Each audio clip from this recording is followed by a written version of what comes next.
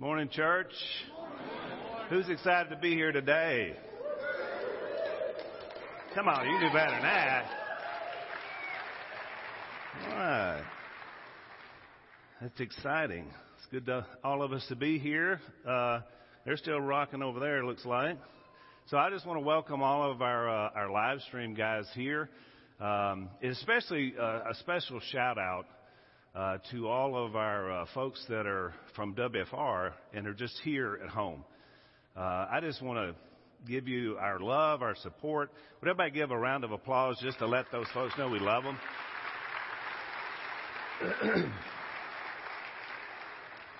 I thought about it when I've been, praying over our prayer requests and our folks who are sick.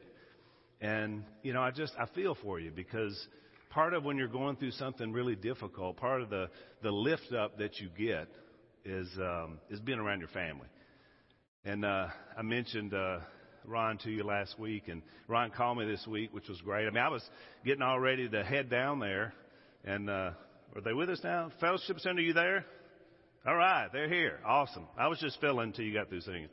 But I was going to tell you about Ron because it was really, his voice is weak. He's got this brain tumor and got some infection issues, but overall got better news than that they had figured they were going to get. And, it's just important to be able to share love with somebody. I was going to load up and head down there. In fact, David Bromley's there this weekend and Karen, and we were going to go see him. And then, because of COVID, you can't even go see him. And I thought, man, what a time to be isolated. So I just want everyone that's watching, that's isolated at home, that's just trying to stay well and stay safe, your family loves you deeply. We love you deeply. And so, give it up. So I know I didn't go over to the Fellowship Center side, but if Ryan Lee is here, I know he's happy because Miami's finally good again. So probably put a little spring in his step today. Good for you. Congratulations. Today, my sermon title is The Greatest Show on Earth. And I thought it was interesting because it kind of took me back into doing a little research into Ringling Brothers and Barnum and Bailey because, of course, that was their claim, right? For 146 years, which is a pretty good run for a show. Really is the greatest show on earth, right? And I ran across an interesting story. When they were, I think it was 1934, LSU was going to host Southern Methodist on their opening game, but the circus was in town in Baton Rouge. And so the ticket sales were really not going very well. And so Huey P. Long, our governor, decided he would step in to pep up those sales. And he found a little-known animal dipping law that was on the books in the state of Louisiana. So he forced them to have to dip all their animals or leave. And so, it's hard to dip an elephant. I don't know if you probably. So he ran the circus out of town, and then they sold out Tiger Stadium. So don't you miss the good old days of Louisiana politics? So, Daniel, if you could be making your way up here. A few weeks ago, Daniel Johnson read our scripture. And if you remember, one of the things that Daniel told us he could do was juggle. And I said that I had never met a juggler until now. And I also told you guys that one day we would see this young man juggle. And so I think for the first time in the history of Whites Ferry Road, ladies and gentlemen, the aerial artist, the tantalizing trickster, and the only juggler I know, give it up for Daniel Johnson. Daniel, juggle.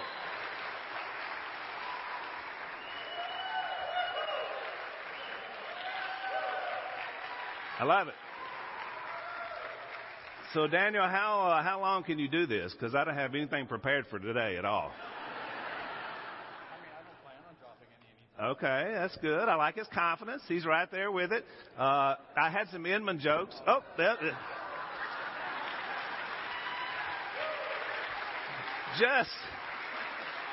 just the name of Tommy Inman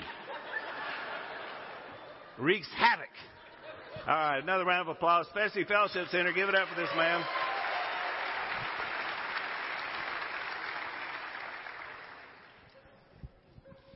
All right, I'm going to be reading John 12:13. They took palm branches and went out to meet him, shouting, "Hosanna! Blessed is he who comes in the name of the Lord. Blessed is the King of Israel. All right. Thank you, Daniel. Awesome. Awesome. I guess you could have, if Inman were juggling, it would be pill bottles. Just a joke. Speaking of jokes, did you watch the LSU game yesterday? You know what? I'm not even going there. We want this to be an upbeat time this morning. So our recent events that lead us into our text today in John 12, as Rick said, are that Jesus has gone back to Bethany, Judea, to raise Lazarus from the dead. And that turned out great, right? Except that because of that, now there's so many more people wanting to follow Jesus that the plan is hatched to kill him. And so Jesus goes away again. But then they're going to have a big party. I guess it's a Lazarus's back party. And so he comes back into town for that. And it's really interesting because not only were they planning to kill Jesus, but they wanted to re-kill Lazarus. If you think about how ridiculous that is, if you're with a guy who could raise him from the dead, right? And yet that's their thought process. And so as Mike painted a beautiful picture for us last week at this party, we see sort of a tale of two hearts. We see extravagant giving on Mary's behalf, and she understands the moment, and she understands where Jesus is in the moment, and it's very beautiful what she does. And I love that idea of that's the way we want to give our hearts and lives to him, right? And then we had Judas there, which was representative of the other side. You always got that, as Tommy preached a few weeks ago, that good and evil. You just see him clearly, right? He's stingy. He's greedy. There's nothing extravagant about him at all. He's just worried about what he's not going to be able to get his hands on. And that's, of course, what Satan does to people. That's the way he guides, and that's the way he leads. Today, we're going to look at, we're inside of the last week of Jesus' life and mission, what he came to do on this earth. That's why I call it the greatest show on earth. It's the greatest event in history or the future of the world. You think about it. I mean, anything that's ever happened up to this point or anything that ever will happen again, the events that are going to unfold this week in this text are the greatest ever because they impact and they change and they literally change destinies. No disrespect to Ringling Brothers or Hugh Jackman. This is the greatest show on earth, right? Because of its impact. Within a week, the earth will have witnessed the death, burial, and resurrection of Jesus Christ of Nazareth, the Son of Man and the Son of God. Sinless, perfect hybrid of God and humanity. Here as a sacrifice.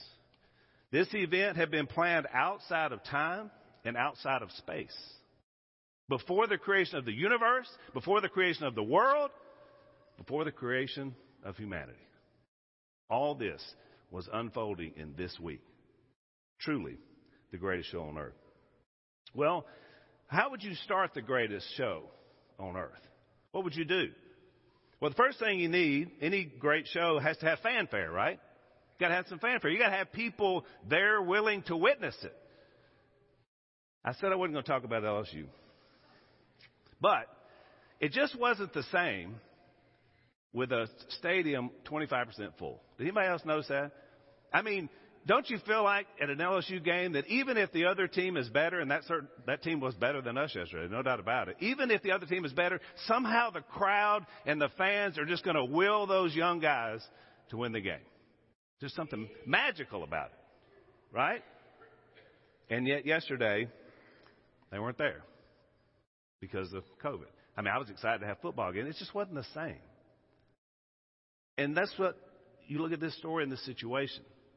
Fans can bring that. People can bring that. If the greatest show on earth happened and nobody was there to witness it, that'd be a shame, right?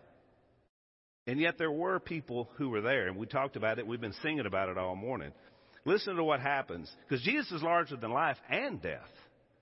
And so he deserves our best. Look at John chapter 12, however you read your text these days, in verse 12. The next day, the great crowd, there is your fandom, they had come for the festival, and they heard that Jesus was on his way to Jerusalem. So they took palm branches, and they went out to meet him, and they were shouting, Hosanna! Save us! Blessed is he who comes in the name of the Lord. Blessed is the King of Israel. They're just shouting it over and over and over again. What a scene. Jesus found a young donkey and sat on it, as it is written, "Do not be afraid, daughter of Zion. See, your king is coming, seated on a donkey's colt." Old prophecy, over 500 years before this day, pointing that this was going to happen. In verse 17, the crowd that was with him when he called Lazarus from the tomb and raised him from the dead continued to spread the word. I mean, Jesus is the talk of the town. The buzz is strong. Many people, because they had heard that he had performed the sign, went out to meet him. That raising of Lazarus is still buzzing about who Jesus is and what he did. It's a moment. They recognized his triumph. That's what you see with the palm leaves. These things represent, from ancient Egypt, it represents victory, peace, and immortality. That was what it is. Conquering kings would come home and their armies with them, and people would lay those palm branches out and said, "We victorious, immortal. This civilization will always be here," which of course was not true, because one fell right after the other. But this king was different, and they were recognizing him. They recognized his ability to save. Hosanna, that's what that word means. Save us. Hosanna. I don't know about you guys, but 2020 is the year of Hosanna. I mean, is it not? Pandemics, race riots, looting, strife, division, a presidential election, all these things rolled into one year. Hosanna is what I say. Save us, Lord. It's the year of Hosanna. They recognized him as the true king of Israel, the Messiah that would establish an eternal presence, the kingdom of heaven. Now, they didn't quite understand that. Obviously, we'll find out later, because they, like a lot of people still today, misunderstood. They thought just that physical strip of land in Israel everything was about that place. But Jesus consistently said, as well as John the Baptist, the kingdom is so much bigger than that. You don't stop the kingdom with borders. You don't stop the kingdom with walls. You don't stop the kingdom with parties and ideologies. The kingdom of heaven rules everything. And it was brought here and established in this week, in this moment. But there's always fans that don't get it, right? I meet people and they say, they'll be talking about the show about Duck Dynasty, and I said, "Well, I'm so sorry I didn't watch your show." I said, "It's okay. It wasn't for everybody," right? Some fans are just like, meh, right? We got two groups consistently everywhere Jesus goes that don't seem to get it. The first group, unfortunately, is his own disciples. They spend a lot of time being clueless, And look what happens in verse 16. At first, his disciples did not understand all this. They're watching it. They've been with him now for 3 years, but they're not getting it.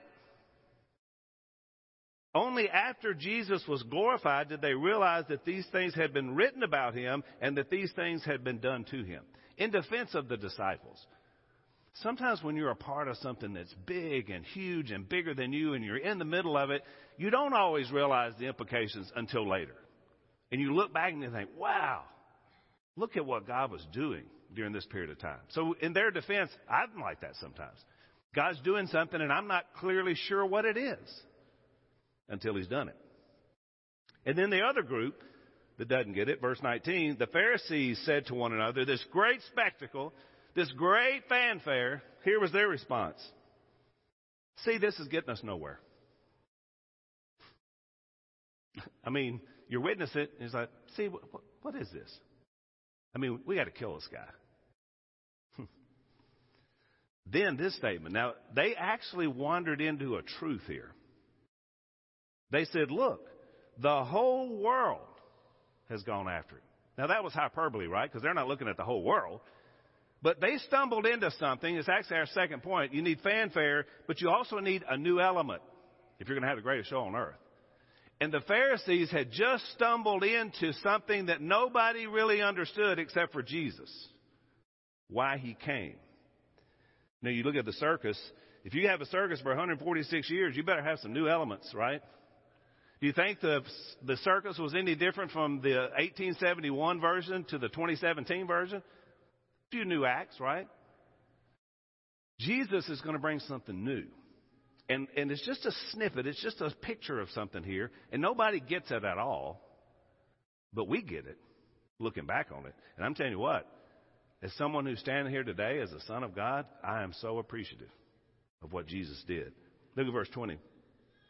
Now there were some Greeks. Ooh, boo, hissing. Ooh, Jews don't like Greeks. So there were some Greeks among those who went to worship at the festival. I can promise you they were not welcomed. They came to Philip, who was from Bethsaida in Galilee, with a request. Sir, we would like to see Jesus. Man, when I first read that, when I was preparing this, it just got chills thinking about that. You think about, I get emails, I get letters from people all around the country. I want to change my behavior. I love what you guys are saying. It's impacting me. I want to do more. And then I think back to that one line. They just need to see Jesus for who he really is. And all the behavioral stuff that's plaguing you can be brought into a clear focus and can be taken away if we see Jesus, right? I love this simple request. We would like to see Jesus. 22, Philip told Andrew. Andrew and Philip in turn told Jesus. And nothing else is said about these guys. But right after they said the whole world, you see these Greeks show up. And Jesus doesn't address it. It's not addressed in the text. But I get a feeling they got to see it. And it changed them. Don't know for sure, but that's what I think. You see, until Jesus came, the Jews saw themselves as us and everybody else. The people we will rule one day. That was their mindset. That's what they thought. Jesus revealed a secret from God. He loves everybody. He created the universe. He created humanity. He doesn't want one person to fail or to fall. Not a one. And Jesus brought that together. In Romans chapter 1, verse 1, Paul said, I'm a servant of Christ Jesus. I'm called to be an apostle and set apart for the gospel of God. The gospel he promised beforehand through his prophets in the Holy Scripture regarding his son as to his earthly life was a descendant of David, the Son of Man. Jewish heritage. The Israelites totally understood that. But there was more. And who through the Spirit of holiness was appointed the Son of God, empowered by his resurrection from the dead, Jesus Christ our Lord. He was killed, gave his life. He was put into a tomb, and he was raised to live. And now it's a game changer. And here's why. Through him, we receive grace and apostleship to call all the Gentiles to the obedience that comes from faith for his name's sake. And you are among those Gentiles who have been called to Christ. And I point my finger at the computer screen, to your phone, to the fellowship center, and to right here. Because of this moment, we now are in Christ. I think that's a Hosanna answer, don't you? Man. See, being a Jew is not what saved them. They thought it was. Faith in God is what saved them. Even under law. It was always still about faith in God and trust that he would send the Messiah. Keeping the law is not what saved them. They couldn't do it anyway. But even if they could have, it wasn't their own perfection that they were striving for, because nobody could keep the law. It's just a reminder of that. Faith in Christ is what saves. Paul would put it this way in Ephesians chapter 2, verse 13. But now in Christ Jesus, you who once were far away have been brought near by the blood of Christ. For he himself is our peace, who has made the two groups one and has destroyed the barrier, the dividing wall of hostility, by setting aside in his flesh the law with its commands and regulations. In him. I hear commentators and people say every day, we're so divided we can never be brought together. Oh, yes, we can. You know how? In the blood of Jesus Christ. That's what brings people together. That's what's going to save people. That's going to take away the desire to always have these ideological warfare. It was right here. No Jew could have ever seen this happening. And yet Jesus says, you ain't seen nothing. Peter said, God doesn't want anyone to perish, but all to come to repentance. You see, it's no us and them. It's just us. We're just human beings who sin, who fall short of the glory of God, who need that salvation, that Hosanna. John and I were touring a prison, John Godwin, in Utah. And we heard testimony from two young ladies who were there because they were involved in two murders because of gang situation. And one of them was, her story was so compelling, and I was just, sitting there just, on the edge of my seat listening to it. And something she said that was so powerful. She said, and she talked about she was just a troublemaker and the guards and all these problems, all the time because she'd been there like 12 years. And she said, you know what finally changed it for me? When I realized one day that all this time I had seen is us and them, the inmates and the guards, inmates and the jailers. She said, and then one day it just hit me. It's all us. They're locked up in here with us too. So we need to figure out how to get along together. And it changed for her. And now here she was giving us her testimony. She was about to get out, and she was so fearful about the evil one in her old life. But she now had a relationship with Christ. And she was different.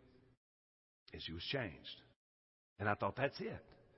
She walks out of that prison with a mindset, there's no us and them, there's just us. Those who believe who Jesus is and trust in him. So, you got fanfare. You've got a new element. But you still need a why moment and a wow moment to have a good show, right? And this is the greatest show. Look back at the text. Jesus is the ultimate ringleader. He's going to explain exactly what's going to happen. Verse 23. Jesus replied, the hour has come for the Son of Man to be glorified. This is it, ladies and gentlemen. The greatest show is about to begin. Very truly I tell you, unless a kernel of wheat falls to the ground and dies, it remains only a single seed. But if it dies, it produces many seeds. And boy, did it ever. Anyone who loves their life will lose it. With anyone who hates their life in this world will keep it for eternal life. Nothing in this world, nothing in your life can be bigger than Jesus. That's what he just said. Whoever serves me must follow me, and where I am, my servant also will be. My Father will honor the one who serves me. In his death, he offers us a forever alternative. What a gift. I recently did a wedding, and it was in Missouri. And so a lot of people were coming up to me because you guys, you here at WFR, I've done so many weddings here. You've heard all my wedding stuff. I've got a lot of it from Tommy's stuff. And you kind of do your thing, you got your words. And in my vows, I say, I promise, when they're speaking these to one another, I promise to work alongside you to help get our family to heaven. And I had a lot of people that were in the audience that had never heard that before. And they were like, one guy actually took a picture of my notes. Has anybody ever done that, Tommy, to your notes? Yeah, silence. That's what several he said. Yeah.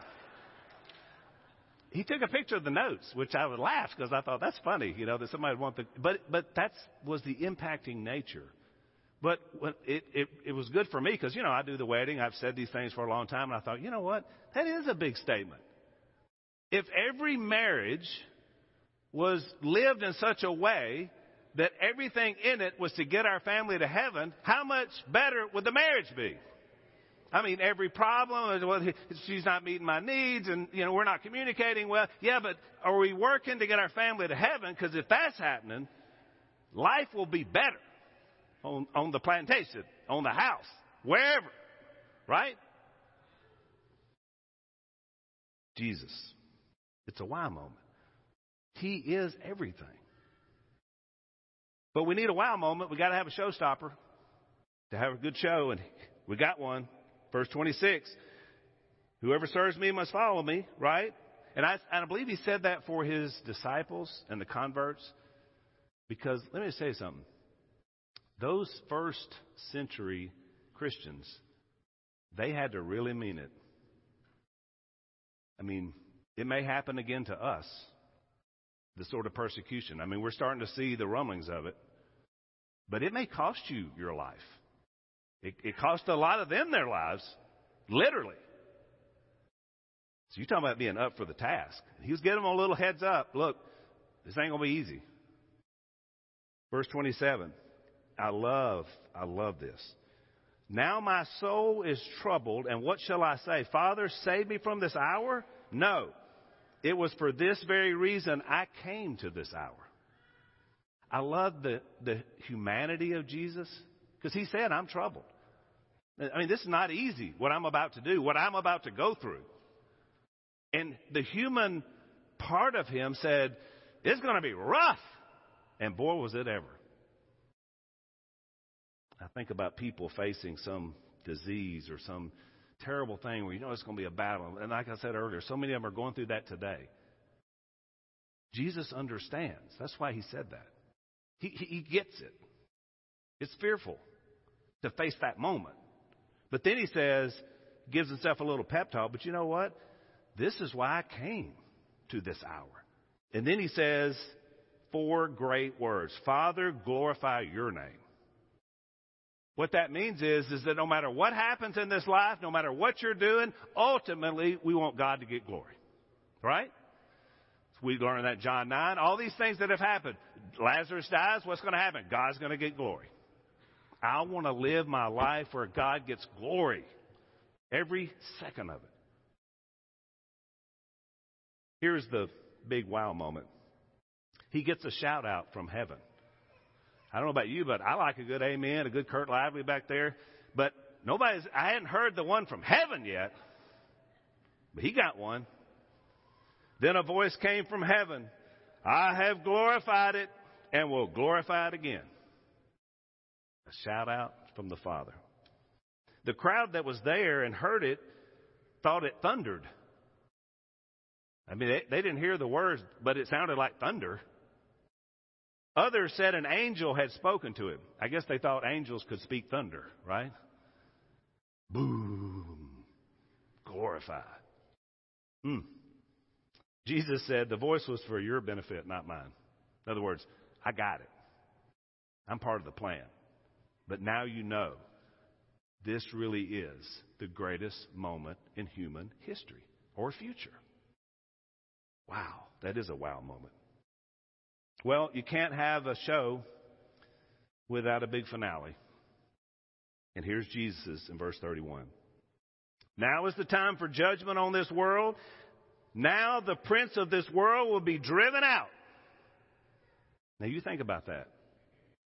We're so frightened of Satan. And look, the Bible tells us, look, he's a bone to be chewed. Don't take that for granted because he's still here. And you say, well, what was Jesus mean there? I thought he said he was going to drive him out. Remember what the Hebrew writer said in chapter 2, verse 14? Jesus' death destroyed him who holds the power of death, the devil, and freed everyone. Freed everyone from the slavery of the fear of death. You see, he's still here. He's menacing. He's problematic. But do you realize now that he has no power, only what you give him over your life? I mean, once we've been freed from the fear of death, he holds nothing over us. Only what we give him. Only what we allow him to do. We've been freed from that. Eternal life is ours. When Jesus has the pep talk to himself, that's the pep talk we give to each other. When Ron and I were on the phone, do you know what I told him about? Heaven. Just a reminder. Just in case this is to glorify God, what he's going through, and he goes on to be with the Lord. It's the ultimate win. There's no defeating us unless we give it away. That's why this is truly the greatest show on earth. In verse 32, he said, when I am lifted up from the earth, I will draw all people to myself. He said this to show the kind of death that he was going to die. The cross. They lifted that cross up, and it seemed like such a moment of shame and terrible, and he's bloodied, and he's beaten, and all these bad things are happening. But when he's lifted up, salvation is coming. And not only that, 43 days later, he would also be lifted up without a rocket booster as the glorified Son of God heading back to heaven to represent us. Neither the grave nor gravity can hold my Lord down. He's, whoo. You know what he said? One day when I come back, we're all going to fly. I can't wait for that. Can you? I mean, since I saw Superman, I want to fly. We're going to do it. Well, the crowd. No, the crowd. The crowd spoke up. We have heard from the law that the Messiah will remain forever. So how can you say the Son of Man must be lifted up? Not fitting our theology. The Son of Man. How can you say this? In fact, who is the Son of Man? Now, wait a minute. Hosanna, blessed is the King of Israel, blessed in the name of the Lord. What happened to those guys? You know what happened? They really were fans, not followers. Saw the show, missed the point. Think people do that today? Show. Hosanna. Who is the Son of Man? That's a bad question. John, if you guys would come up. So here's what Jesus closed with. You're going to have the light just a little while longer. Because, think about it. That would have been very dejecting to go through this whole moment, and then they're like, now who are you? I won't be here much longer. Walk while you have the light before darkness overtakes you. Whoever walks in the dark does not know where they are going. If you don't get this now, if you miss it, you've missed it. Believe in the light while you have the light, so that you may become children of light.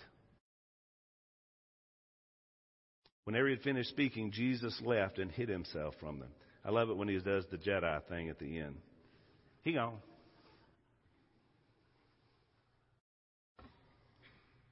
You only have the light for so long.